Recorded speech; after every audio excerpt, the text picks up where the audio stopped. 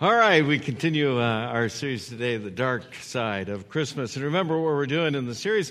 Hey, we're just acknowledging the truth. We live in a pretty broken world, and sometimes that world can get pretty dark. And so last week we talked about going from despair to hope, if you remember, and just acknowledging that, hey, there's darkness in the world, but the good news for us is God is not afraid of the dark, right? Not only is he not afraid of the dark, but he enters into the dark, and it's actually in the dark where he works, and Jesus came into this dark world to face that darkness and to be the rebellion, and it's all wrapped up. He is the rebellion, and therefore he is our hope. And so today we move on and again talk about that darkness and moving from shame to joy. So if you're a Star Wars geek, you probably know that out there in Google world, you can Google and find these lists of like the top 50 or the top 10, whatever you want to go with number, right? But these top lists are the most significant scenes in all of the Star Wars movies, or, the kind of top phrases that everybody remembers from the Star Wars movies. Like the one I always remember is, "These are not the droids you're looking for." Remember that one? You got to do this when you do that, though, right? These are not the droids you're looking for, right? Exactly. Well, okay, so we got these. So what I'm going to show you is a clip from Star Wars. You're probably familiar with it. And this one, in all of the lists that I saw, this one ranks all the time up in like the top 5, or if not the top 3 of the most significant scenes in the whole Star Wars saga. So watch the screens here. Up. Obi-Wan. There we go. Obi-Wan never told you what happened to your father. He told me enough. He told me you killed him. No. I am your father.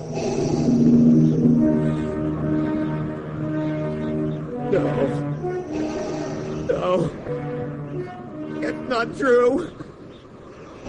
That's impossible! Search your feelings. You know it to be true. No! Remember the scene? Yeah, totally, right? Yeah, now here you want to win at Star Wars Trivia. This is also one of the most misquoted phrases, right? Because so often when you hear the quote on this one, it's like, "Luke, I am your father." Right? That's not what he says. What did he say? "No, I am your father." Now you're going to win every Star Wars trivia thing you get to compete in. There you go. Don't tell me you didn't get something relevant this morning from Christ Church. There you go. We're on it. All right. Cool. No, why show you that clip? It's the scream. It's the scream. Some folks, Star Wars folks, think that moment was is it Mark Hamill? Yeah, Mark Hamill's best of all of the scenes he did in Star Wars.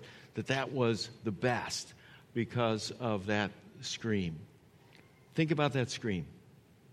What is captured in that scream? The denial, and maybe even the shame of understanding who his father is. The shame that's in the darkness. That's a truth for us in a broken world. That in the darkness, there is shame. We know that. It's all over the Scripture. And the good news for us from the beginning today is just as God is not afraid of the dark, God is not scared of shame.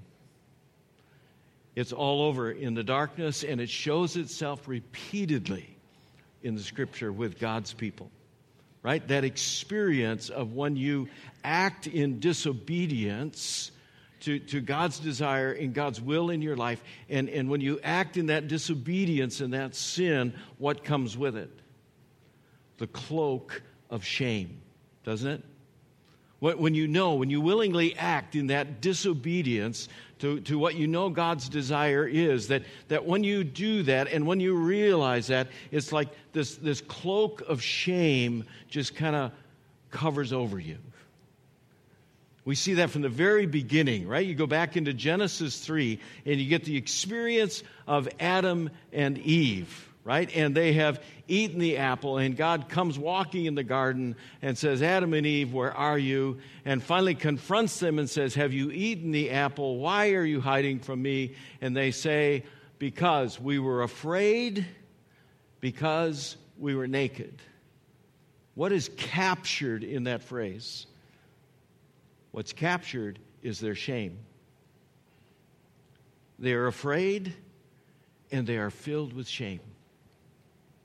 It happens again in other followers in God's people. It happens again. How about King David? Great King David, right? What happens? He gets caught up in disobedience, and he has committed adultery with Bathsheba, and that leads him to commit murder. And finally, the prophet Nathan comes and confronts him with that disobedience, and he is overwhelmed with shame. Go home and read Psalm 51, and you will see, hear, and feel the cloak of shame that comes over his life. Or how about in the New Testament, the Apostle Peter, right? Peter is with Jesus, as are the other disciples, and Jesus says, listen, one of you is going to betray me. And they all say, no, Lord, not me, not me. But Peter steps out, he steps forward, and he says, no way, not possible. I will never betray you, Lord. I would rather die than betray you. And Jesus says, listen, Peter, before the night is over, you're going to betray me not just once, you're going to do it 3 times. And the cock's going to crow when you do. And sure enough, it happens. And when the cock crows the 3rd time, what happens? It says in Luke 22, Peter goes outside and he does what? He weeps bitterly. What is captured in his weeping? But his shame. We live in a dark world, and we do disobedient things, and we experience shame. Christmas itself has the evidence that God is not scared of our shame. Embedded in the very Christmas story itself is the experience of shame. You get it in Matthew 1. It says, this is how Jesus the Messiah was born. His mother Mary was engaged to be married to Joseph. Another word that the New Testament uses is betrothed, because it was like a contract. You see, when you got to this point, you were under contract. The families were contracted with each other. And when you got betrothed, the new husband's job was to go build a house, get a house ready, have a place to live, make sure he could provide for his new wife. And the wife's job was to get her head around, hey, she's going to be a wife, prepare herself for that. And their job was to make sure they remained absolutely faithful. And yet the text tells us, but before the marriage took place, while she was still a virgin, she became pregnant through the power of the Holy Spirit. What happened? Something outside of God's order of things took place. Something outside God's design, the way it's supposed to work for us in terms of husbands and wives and having babies. Something got out of order. And the shame becomes obvious, because you see Joseph, who she was engaged to, he was a righteous guy. That's really clear. He was a righteous guy. And because he was a righteous guy, what did he experience? And he didn't want to do what? He didn't want to disgrace her. Why does it say that? He didn't want to show the community her shame. You see, right in the Christmas story, there is the reality of the darkness and the shame that invades into our lives. And Jesus comes into that kind of world, because God is not scared of your shame. He is not scared of my shame. In the Gospel of John, that shame was in Jesus' whole life, right? Even as he grew to be a man, it was about his ministry. This reality of his birth continued to follow him. He gets into debate with these guys, the Pharisees, right? And they're debating over this whole father question, right? Just like Luke and Darth Vader, right? They're debating over this whole father question. And Jesus is challenging them and saying, listen, you're not really living up to your heritage. You're not living up to God your Father and the way you're supposed to live as His children. And they get in a battle and they confront each other. And they say, wait a minute, our father is Abraham. And Jesus says, well, no, you're not really living that way. You're really not really displaying that to anybody else. You're really living for yourself. And so you get down to the end. He says, no, you're imitating your real father, right? Your selfishness and the darkness. And look how they reply to him. They reply and say, hey, we aren't illegitimate children. What's the inference? But you are. We know your story. We know the shame that happened at your birth. God's not scared of shame. He proves He's not scared of shame because He enters into the most shameful of experiences and places. In Deuteronomy, it says, for anyone hung on a tree is under God's curse. And what did Jesus do? Hung on a tree. Hebrews calls it out. It says, we do this by keeping our eyes on Jesus, the champion who initiates and perfects our faith. Because of the joy awaiting Him, He endured the cross, disregarding its. He is not scared of shame. He became shame. He shouldered shame. He is not only not scared of shame, He came to rip that shame off of your shoulders and put it onto His. He is not scared of shame. He shoulders shame. You look at Matthew again. That's why in the Christmas story, God can say, no, listen, Joseph, this is my doing. I'm entering into the shame. You need to go ahead and take Mary as your wife. Why? Because she's going to have a son, and you're to name him Jesus, and he will save his people from their sins, and he will shoulder their shame. He will shoulder your shame. Listen, if you're out there this morning and you've got that darkness working in your life, and you've got some stuff going on in your life that you know you have just simply been disobedient, you just haven't been doing it God's way, and you know that you've been in that sin experience, and you're feeling that heaviness and that cloak of shame in your life right now, you know what it is. Even as I'm talking, in your own head, in your own heart, it's running through you. And you feel the weight of it, even in these moments and in this room. I want to tell you, Jesus came to rip that out of your life, to confront that shame, and to rip that cloak of shame off your shoulders and put it onto His. If you don't know Jesus yet, if you're not there yet and you don't understand Him, I want you to understand today, right now, this moment is a moment where He can change your life and He can take away your shame. And if you know Him and you've been walking with Him and you've got that shame going into your life too, it's no different. In this moment right now, He can rip off that cloak of darkness and that heaviness in your life, and He can bring you into a new place. Because that's what He does.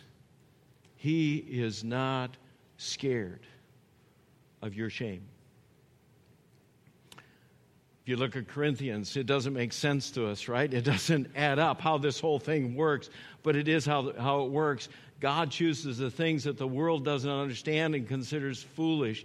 He chooses to confront our shame by entering into shame and taking it on Himself. Because He wants you, He wants me, He wants us to go beyond our shame. He wants our lives to go beyond carrying this shame and leave it behind. You look at the Gospel of Luke and this experience with Peter.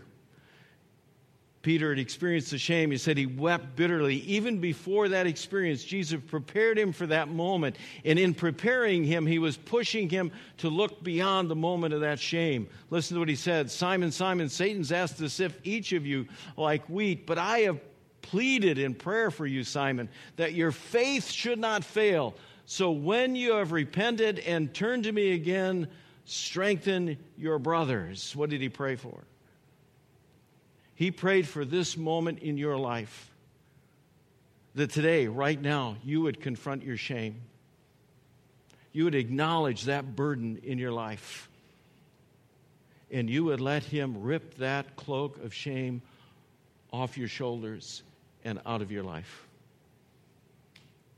Colossians, Paul, a guy who knew a lot of shame, right?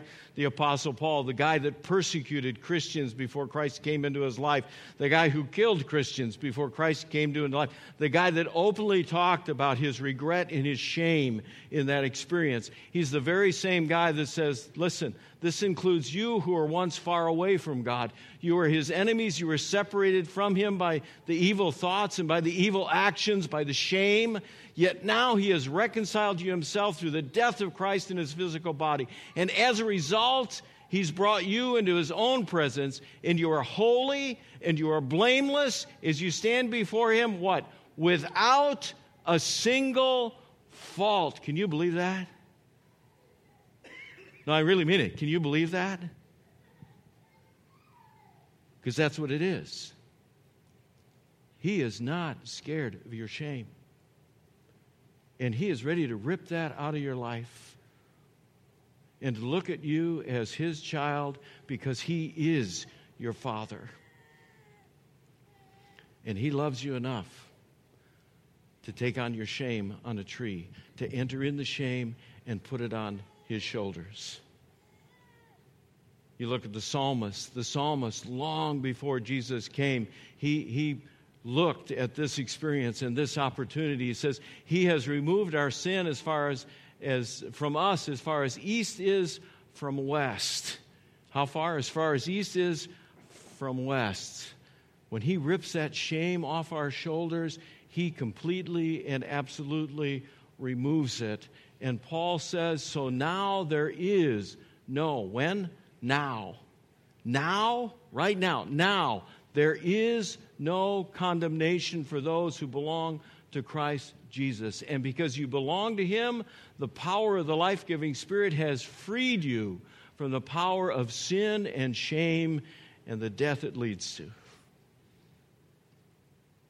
He is not scared of your shame.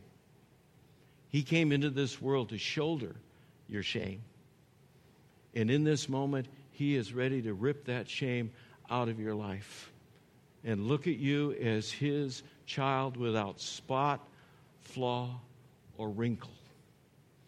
And that leads us beyond the shame to a whole lot of joy, doesn't it? I mean, how does it feel when you're under the burden of shame? And he comes along and takes that heavy cloak off your back. And for the first time in how long, you can straighten up and life takes on a new direction. See, that's what he does. He moves us from shame, and he rips that shame off, and he replaces it with the possibility and the experience of joy. Jeremiah says, the Lord appeared to us in the past saying, I have loved you with an everlasting love. Don't lose that one. How long? An everlasting love, right? Notice the next one. And I have drawn you with unfailing kindness. I will build you up again, and you, Virgin Israel, you're going to be rebuilt. And again, you will take up your timbrels, and you'll go out to dance with what? Whole lot of joy. Life becomes new when he rips off the shame, and we experience joy. It's just this relationship between grace and joy. In the Greek, the word for joy is chara, and in the Greek, the word for grace is charis. Do you see the association? It's just the truth, the biblical truth. So when he enters into our shame and he shoulders that shame and he rips it out of our lives, he replaces it with grace and joy. Because of his love for us, because of his grace for us, because he shouldered the shame on a tree, we can experience a different kind of life, an elevated life that has a whole lot of joy. You look again at Isaiah, the prophet. He says, "And those the Lord has rescued will return. They will enter Zion with singing. Everlasting joy will crown their heads. Gladness and joy will overtake them, and sorrow and sighing will do what? Flee away." You see, he rips that cloak of shame off, and he infuses the opportunity of joy in our lives. But we got to be careful. It's not a selfish joy. It's not a joy just meant for us. It's not a joy just for us to kind of harbor and hold on to. It is a joy that is supposed to flow out of us. You look at Peter. Remember Peter? The guy who experienced that weeping and that shame. He says, you love him even though you've never seen him. Though you don't see him right now, you trust in him, and you rejoice with a glorious, inexpressible joy. You see, the joy that comes on us is incredible. And we struggle to find words, but we still struggle to express the joy. To be able to go beyond the joy and find those words that flow into other people's lives. You look at John. "For I've loved you." He says, "You obey my commands. You're my Father. I'm going to love you." Look at verse 11. "I have told you these things so that you'll be filled with my joy. Yes, your joy will do what?" You see, it seems so inexpressible, and yet this joy, it just flows out of us. It flows. It's meant to flow into other people's lives. God is not scared of your shame. And Jesus came to shoulder your shame. And when you let him rip that cloak of shame off your life, he is ready to replace it with a joy. A joy that seems so impossible. And yet it's a joy that infuses us. And that joy leads us beyond the shame. It pushes us into a new kind of life. And it pushes us into other people's lives. Now we ought to know this. Especially at Christmas, we ought to know this. Because when those angels came to the shepherds and they spoke to the shepherds, they spoke about a joy. Suddenly an angel of the Lord appeared to those shepherds, and the radiance of the Lord's glory surrounded them. They were terrified, but the angel reassured them. Don't be afraid, he said. "I bring you good news that will bring great joy to who? It's going to bring great joy to..." You see, it is a joy that overflows. It is a joy that pushes us beyond our shame into other people's lives. Because you know what the truth is? They're still living in the darkness, and they're still burdened by the shame. And God is not scared of their shame. And he is ready to shoulder their shame, just like he shoulders ours. And he's ready to free them of that burden and bring them into a life of inexpressible joy. God is not scared of your shame, and he's ready to shoulder that shame. I want to invite you this morning, if you're feeling that, if that cloak of burden is still on your life, when you come to the table today, leave it there. Let him rip that off of your life, and you just leave it there and walk away, because you know who your Father is. And your Father loves you enough to send his Son into the world to take on shame and shoulder that shame and nail that shame to a cross and a tree, so that you can know the freedom and the inexpressible joy. Let's pray.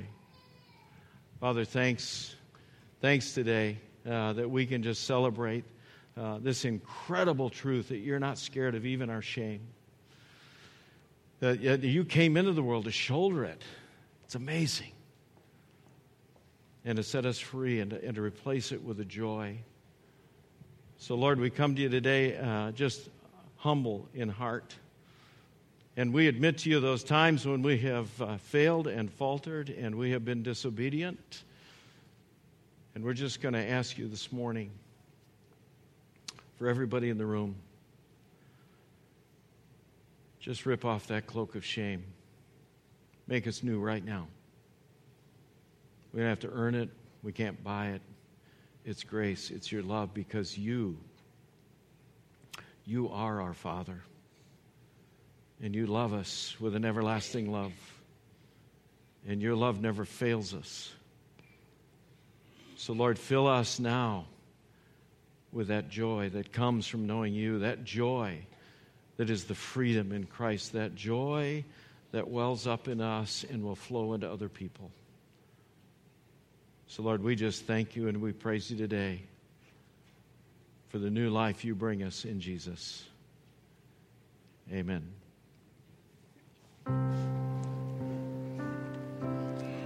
Joy to the world, the Lord is come. May we see joy in the hearts of his people. May we see joy in the eyes of children. May we have the joy that can only come from God. Let us find joy in more than the decorations. Let us find joy in more than the presents. And let us find joy in more than the lights. Let our joy be real. Let the fields and everything in them celebrate. Let the trees of the forest shout with joy, for the Lord comes to earth. Let the earth be filled with joy, and let the coastlands rejoice, for the Lord comes to earth.